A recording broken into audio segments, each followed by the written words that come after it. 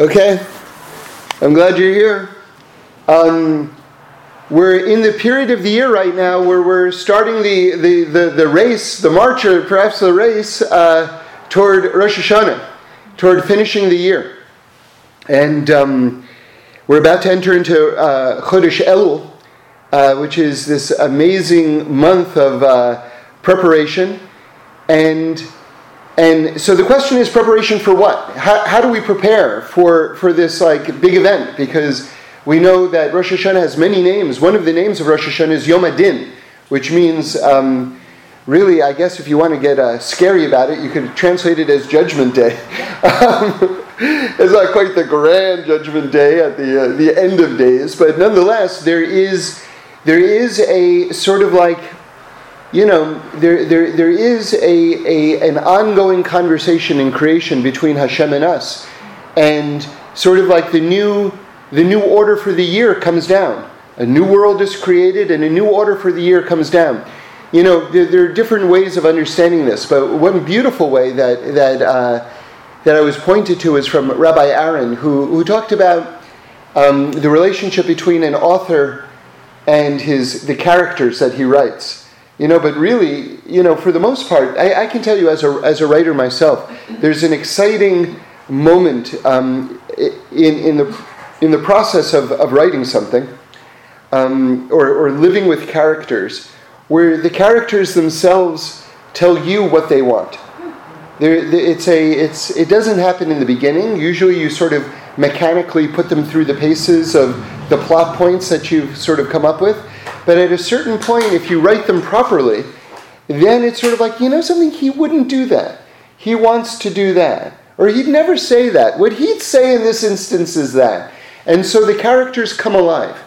So without making too literal a comparison, there is this relationship between Hashem being the author of creation and us being his creations. And when the new year comes around, God wants to know, what do we want from the new year?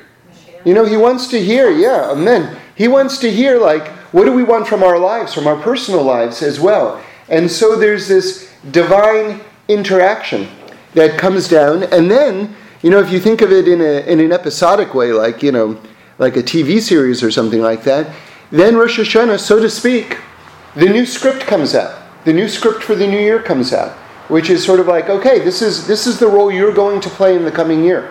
And it's based on our feedback with him.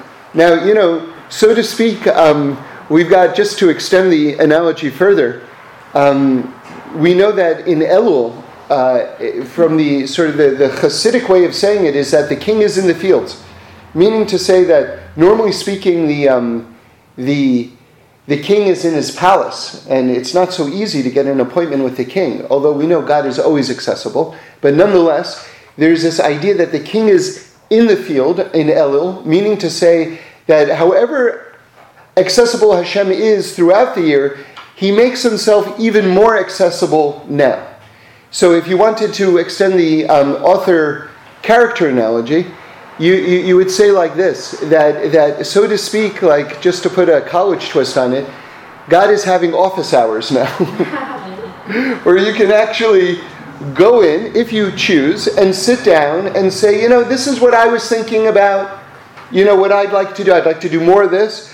I'd like to do less of that. Please, God, create the circumstances that allow me to do more of this and less of that. Now imagine, let's say your professor is having office hours and you don't show up. If you don't show up, then he doesn't know. God knows everything. But again, there's an extra opportunity here, spiritually speaking, where the gates are open, where that feedback is going to be most impactful. And so that's this period of the year where our feedback, so to speak, in our preparation for what's coming is most impactful, because a new world is about to be created. That's Rosh Hashanah. It's not just that it's a new year, it's a new world that's being created. And in this new world, the question is, what role are we going to play in this new world? So let's continue on with this. You see, there's a direct correlation between one's preparation and one's ability to fully benefit from the thing that's about to happen. I'll tell you, I'll give you just a crazy, silly example. I remember, when I first got married, I went down to the San Diego comic book convention, Comic-Con, and I hadn't been to a comic book convention in many years, and I'm driving with my wife, and it's hours and hours, and it's sort of like we're getting closer and closer to San Diego, to this sort of like big event. And these words left my mouth to my shock. I said, I should have worn a costume. Now, believe me, I was not debating, should I wear a costume? And had I thought of it, I wouldn't have worn a costume. But this level of excitement just sort of like overwhelmed me, and I was like, I should have been more prepared for this event, is the point. And so we have to have in mind, or we have to realize that to the extent that we really prepare for a particular event, that we're going to get the most out of it. I'm going to go deeper in a second, but I just really want to kind of try to communicate this point along the way, though. I put it in a different way. I think in sort of the dating world, if you want to make a good impression, let's say you're taking out a woman who you like, and you show up and she says, she wants to get to know you better and everything like that, and she says, so what are we going to do? And you go, I don't know, what do you feel like doing? Or, how about this version? She says, what are we going to do? And he says, well, I got tickets for this, but before we go to that, I was thinking we'd stop by this restaurant, and then we could even go after the show to this place that is has the best cappuccino or something like that. That's a whole different experience. And then the person goes, oh, you care about me, you actually made a plan, as opposed to just kind of showing up and just, lifting up your shoulders and going, I don't know, right? So in other words, here you see that the level of preparation that goes in before the event actually maximizes the experience of the event itself. So in the spiritual realms, this is very, very true, and this is very prized by our sages really since the beginning. In fact, it says that the Jews, before they davened, and this is going back to like Amora times and probably even earlier, that they would spend an hour before they daven getting ready to daven. Right? And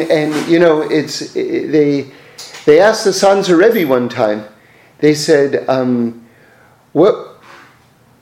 what do you do before you pray? Right? And he said, I pray.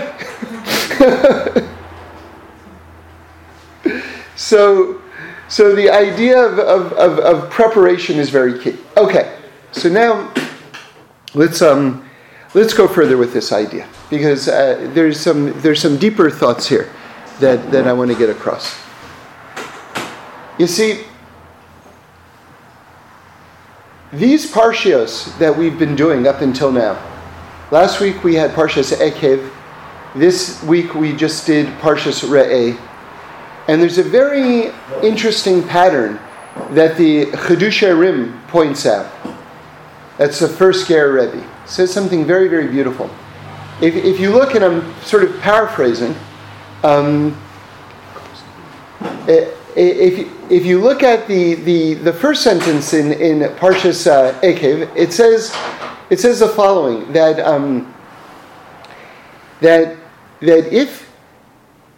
if you listen to my commands, right? And now Parshas Re'eh says, see, I am putting before you a blessing and a curse. So if you think about that just a little bit, wow, so last week it's listening. That's all about the ear. This week it's seeing. That's all about the eye. So seeing and hearing, right? Right as we're finishing up the year and getting ready for Rosh Hashanah. So listen to what the Chidush Rim says. It's something very, very fascinating. He says, in preparation for the new year, what we're doing is reconstructing our consciousness. It's a very deep thought.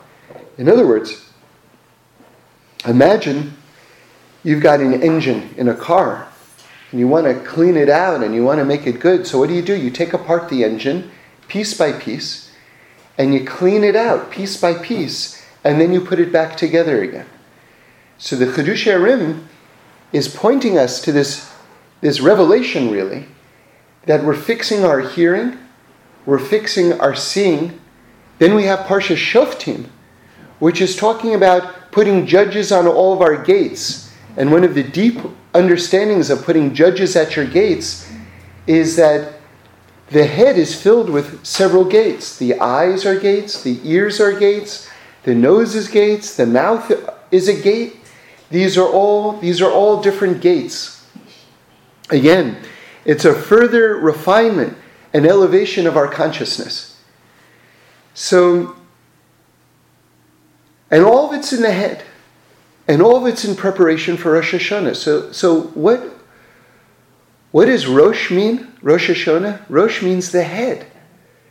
So you hear how we're fixing all of our senses in our head in preparation for Rosh Hashanah. Now what does Shana mean? Shana means year, but it also has the same root as Shnui, which means to change. In other words, the year is about to change, or the year is about to be new. In other words, we're reconstructing our consciousness for the new year, to have a new perception, to perceive the new year that's coming. Now, let's go deeper into this. Let's say let's say my wife has a new dress. Now, if I don't notice that she's wearing a new dress, the question is, does she have a new dress or does she not have a new dress? So in terms of objective reality, if she has a new dress, of course she has a new dress. 100% she has a new dress. However, in terms of my perception, if I don't see or notice the new dress, if I'm not aware of the new dress, then it's as if the new dress doesn't exist. So does she have a new dress? Well, yeah, she does, and yeah, she doesn't. Because there has to be a partnership in terms of revelation and perception. Both facets have to be in place for that newness to be revealed. Now let's link it to the event that's happening right now. Rosh Hashanah, Hashem is going to make a new world. Now, if we don't perceive the newness in the world, if we don't see the newness in the world, does the newness exist or does it not exist? Well, it does exist, but if we're blind to it, if we don't see it, if we don't hear it, then it's as if it doesn't exist. So now all these points come together, which is that Elul, the reconstructing of our consciousness, the reconstructing of our hearing, the reconstruction of our seeing, the reconstruction of our other sensory perceptions in our Rosh, in our head, for the new Rosh, for the new head that's coming down, is all in preparation that we should be able to perceive the newness that's coming down, and that we should take advantage of the opportunity to participate in what newness is coming down, since we have a role in what comes down as well. So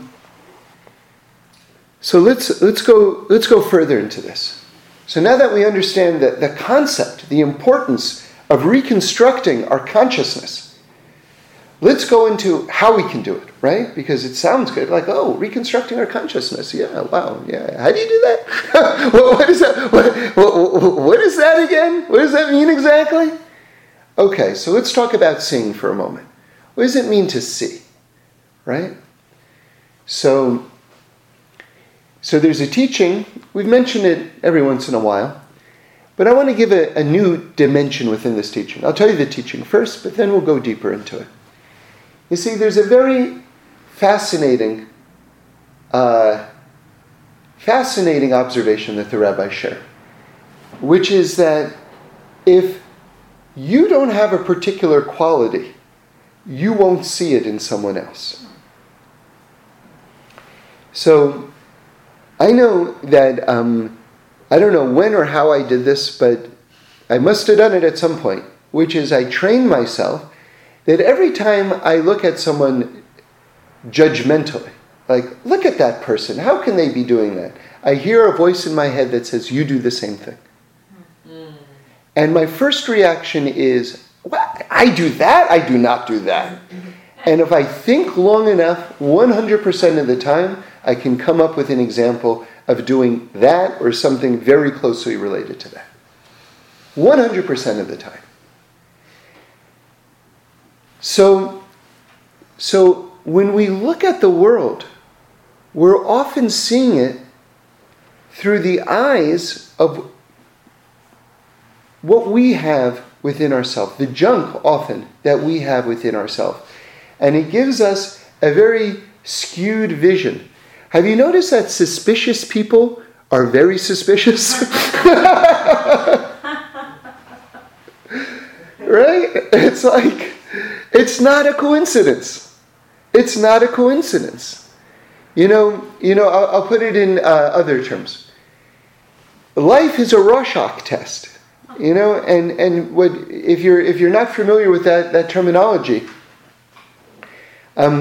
psychologists have ink blots. You see it a lot. They use it a lot in movies and things like that. And they show you these ink blots. And by the way, the ink blots are nothing. They're just designs. They're not meant to be representations of anything.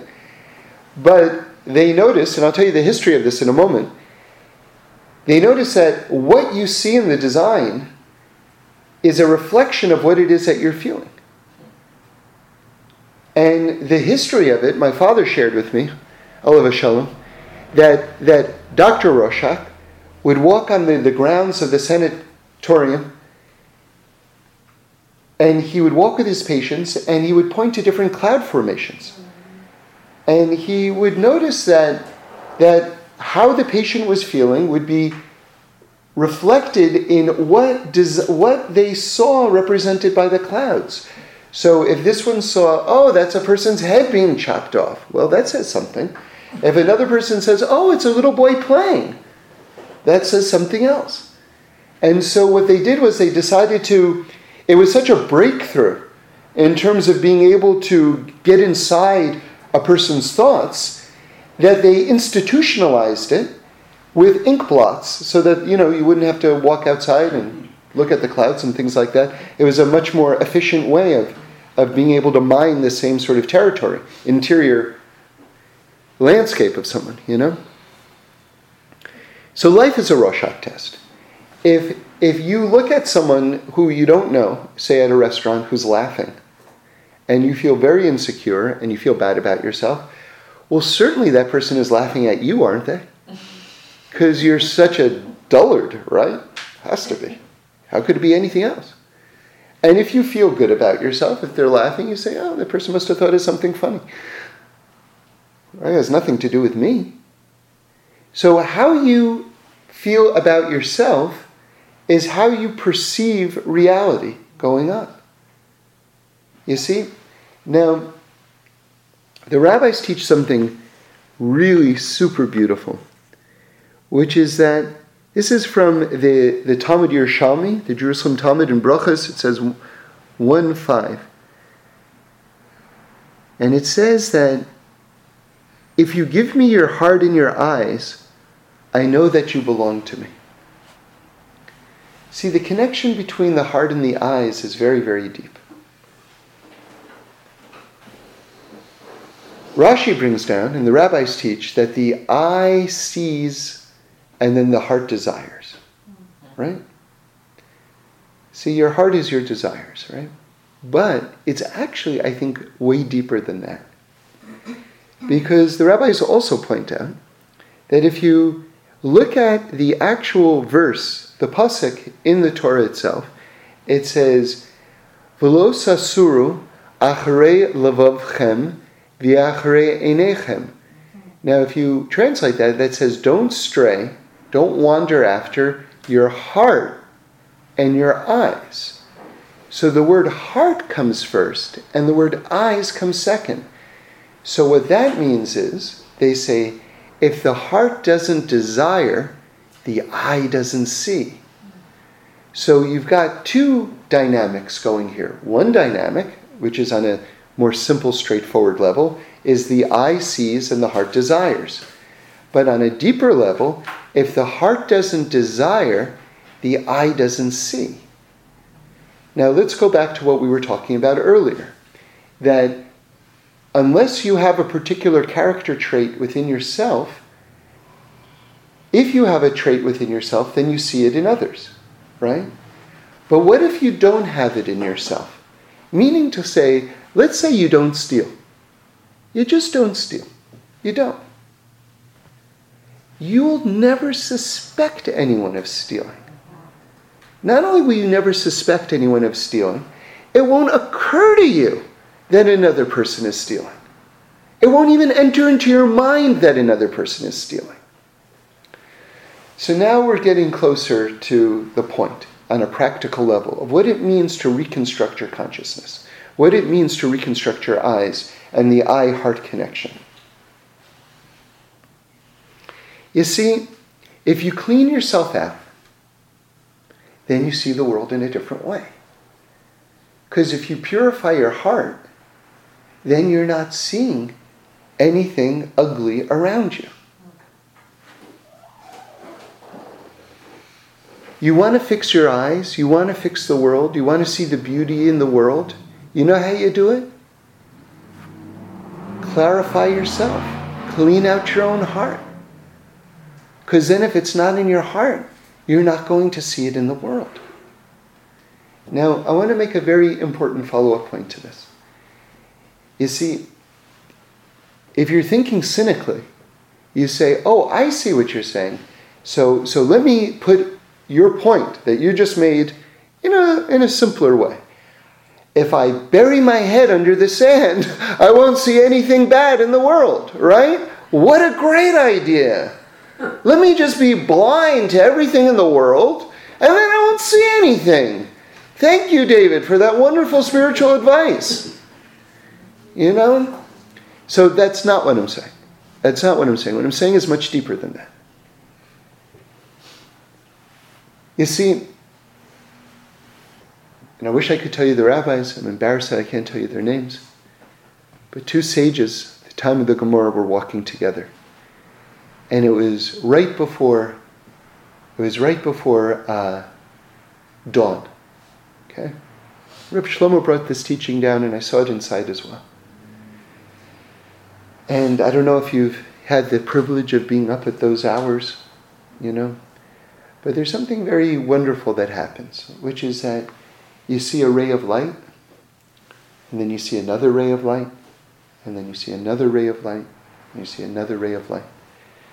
And one of the sages said to the other sage, said, you see, this is how it's going to happen when Mashiach comes. It's going to be one ray of light at a time, and then the entire world is going to become bright. You see, let me put it to you another way.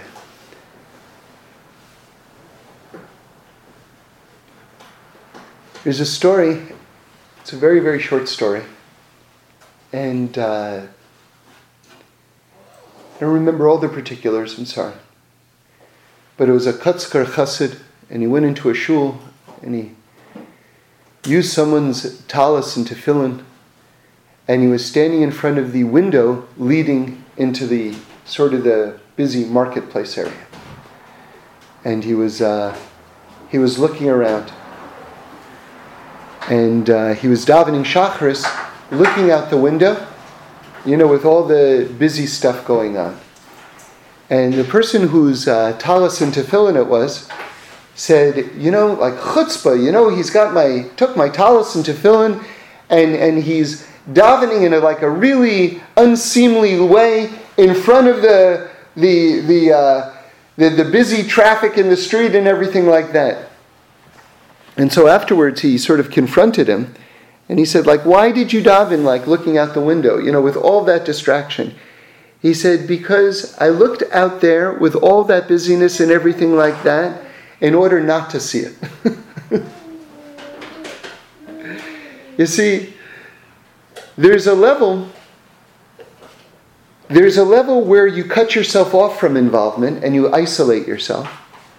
And then there's another level where you're actually amidst the maelstrom, but you're unaffected by it. And those are two different things whatsoever.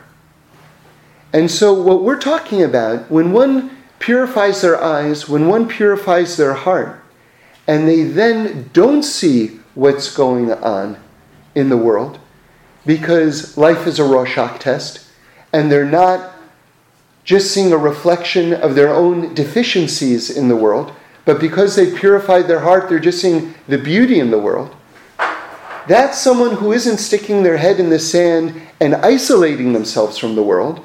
That's someone who's involving themselves in the world and being a ray of light in the world, and by being part of the world, they're actually purifying the world. Do you hear the difference? A very, very big difference. Very, very big difference. And so that's the purification of the eyes. Now again, let's go back to the way the Torah says it. The heart desires, and then the eye sees. And if the heart doesn't desire, then the eye doesn't see. Meaning to say, if we purify our hearts, then that's going to be what we see and what we don't see. So there are two beautiful teachings like that hopefully we can discuss them both. So there's a big question, in terms of, we said that that's how Mashiach is going to come. Just like at the time of dawn, there's one ray of light, and then another ray of light, and then another ray of light. Each person becomes that ray of light until the sun rises, until the whole world gets brightened. So how does that work in terms of rebuilding the Beis HaMikdash, the Holy Temple in Jerusalem? Because we know the concept of Mashiach and rebuilding the temple are one and the same. So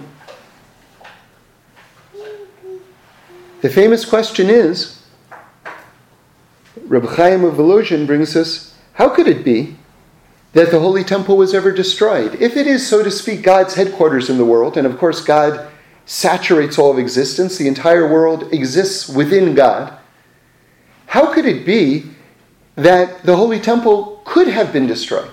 Just in terms of the meat and potatoes aspect of it. How can you knock down that wall and it falls down? How could it be? So the answer is because the Shekhinah left it in stages. The divine indwelling presence lifted one stage at a time, and when it left altogether, the building, the Holy Temple, was just sticks and stones at that point. And then it could be knocked down like any other building.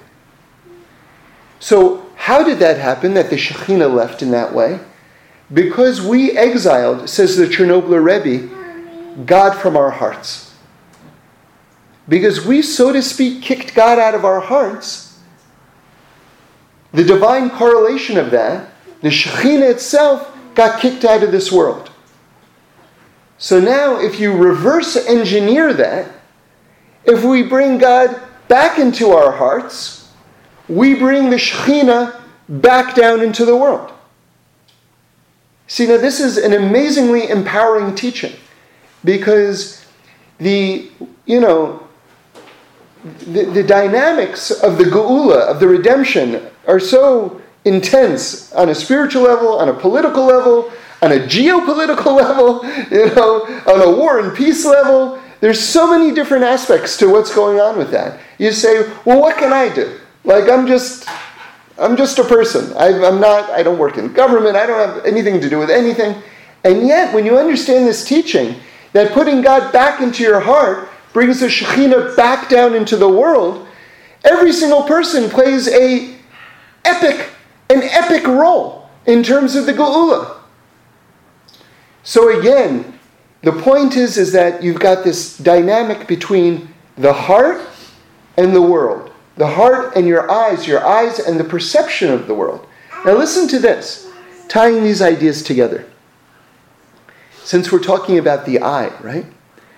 The rabbis teach that the eye is a microcosm. This is in Derech Eretz Zutra 9:13, that the eye is a microcosm of the entire world.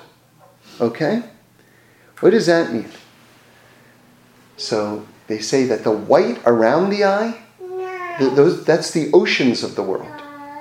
Then the iris, the next ring going toward the center, that's the land, all the land in the world. Okay? Then the black part in the middle, the pupil, that's Jerusalem. And the reflection in the pupil, that's the Beis Hamikdash.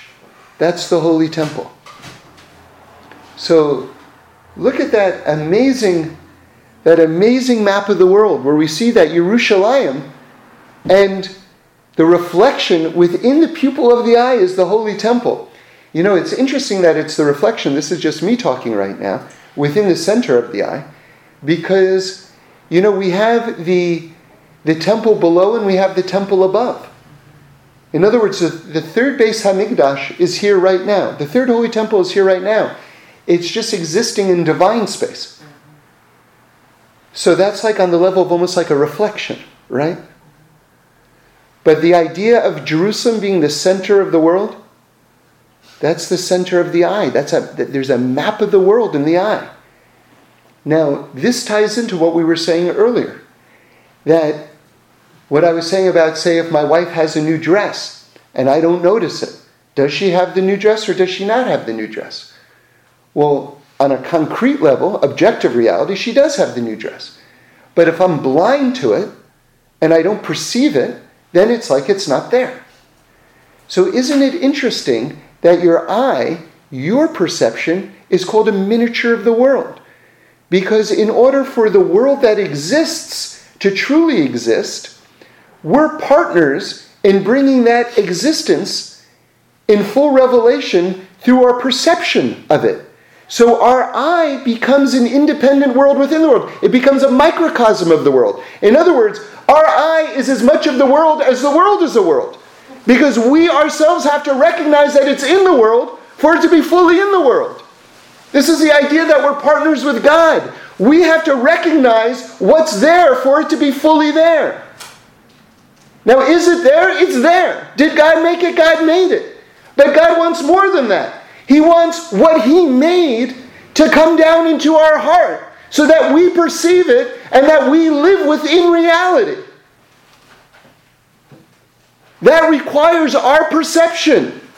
That's why the eye itself is a microcosm of the world.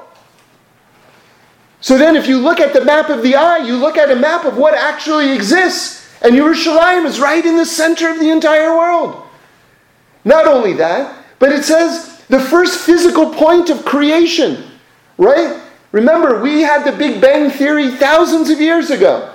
God created one physical point of creation and then blew it out till it was the entire physical universe.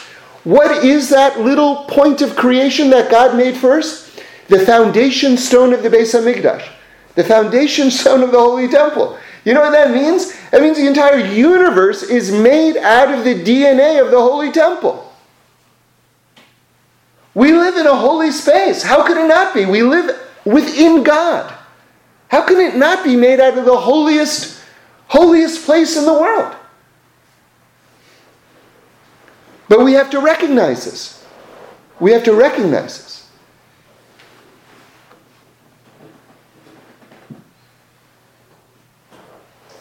Okay, I'll just conclude with just something personal.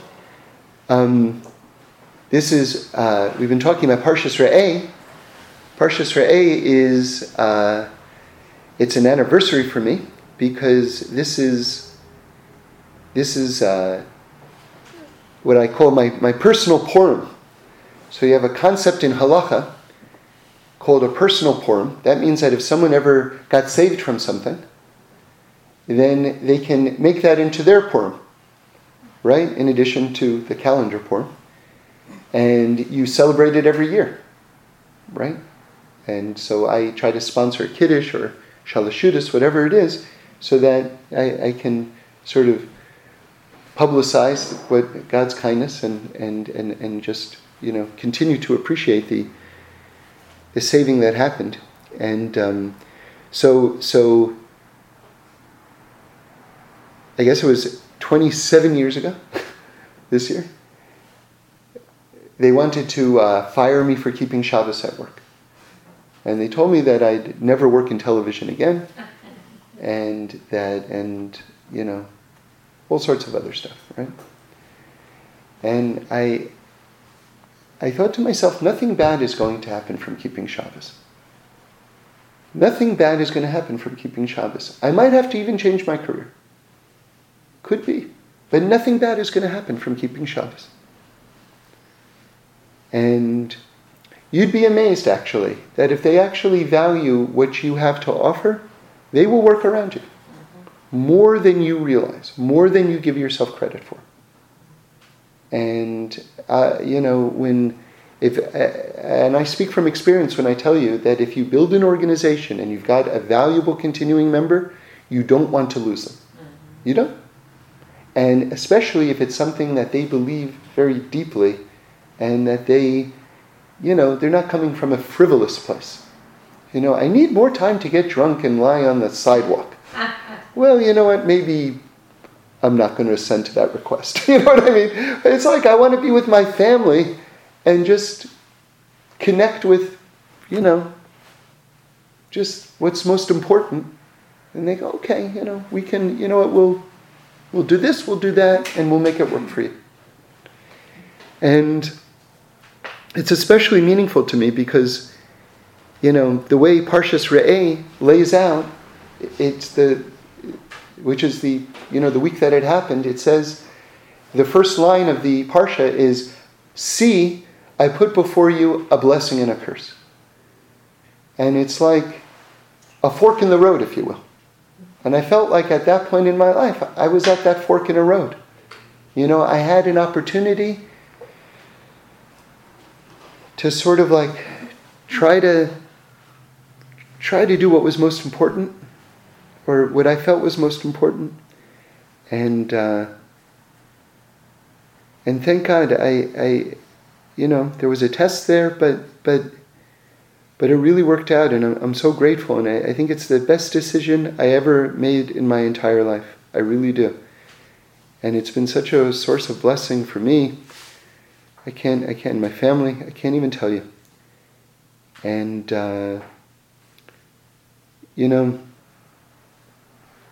just say one thing, which is that I guess I was 24 when I made that decision.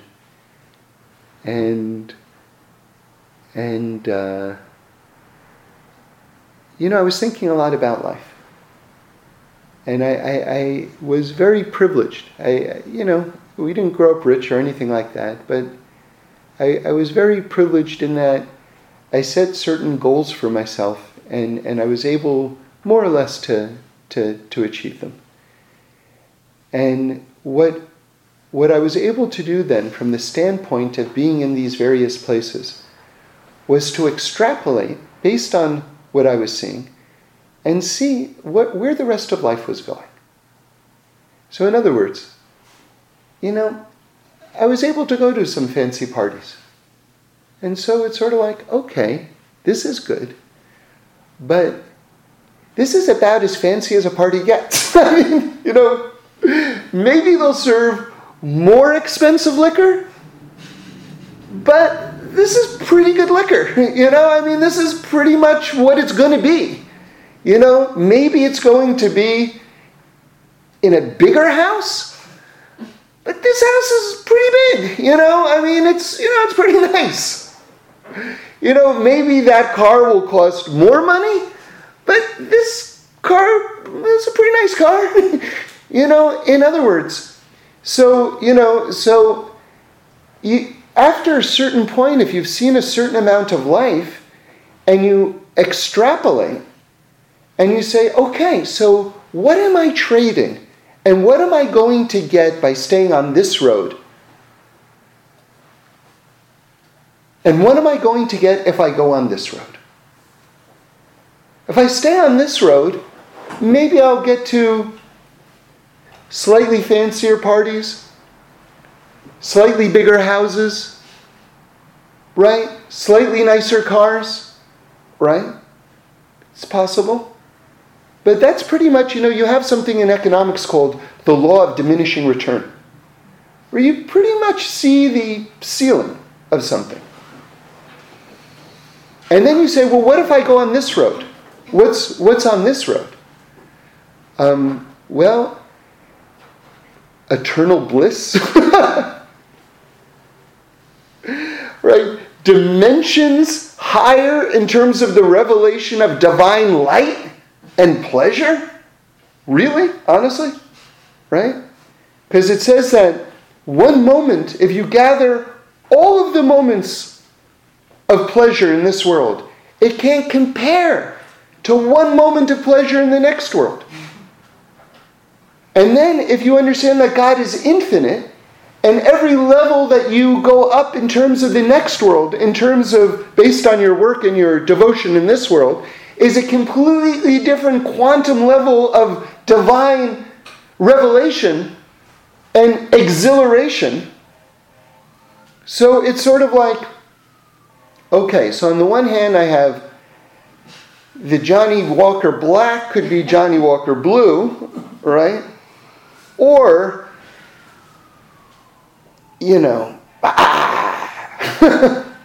forever. And the sages tell us to think in those terms. This is not just me talking. The sages say, measure the cost of an Avera versus the cost of a mitzvah in Pirkei Avos. So we're supposed to think like this. We're supposed to think like this. And, I'll just conclude with one last thing, which is that I was thinking about it, and I was so fortunate in that, I grew up on 79th Street and Broadway, and outside my window I could see Reb Shlomo Karlovac Shul. And I started going there when I was 14, and he was like a father to me, And I was able to really just experience Torah in the way that he communicated it, which was with so much love and with so much depth. And there was so much transcendence and there was such paradise to it. And as I went through life and I got to certain places, I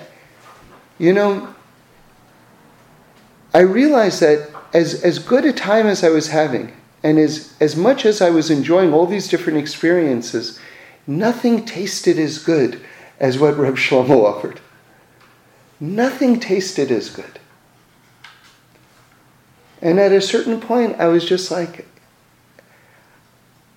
life is really tricky. I can tell you, as someone who would love to live in Israel, and would love to move to Israel, really, I really would.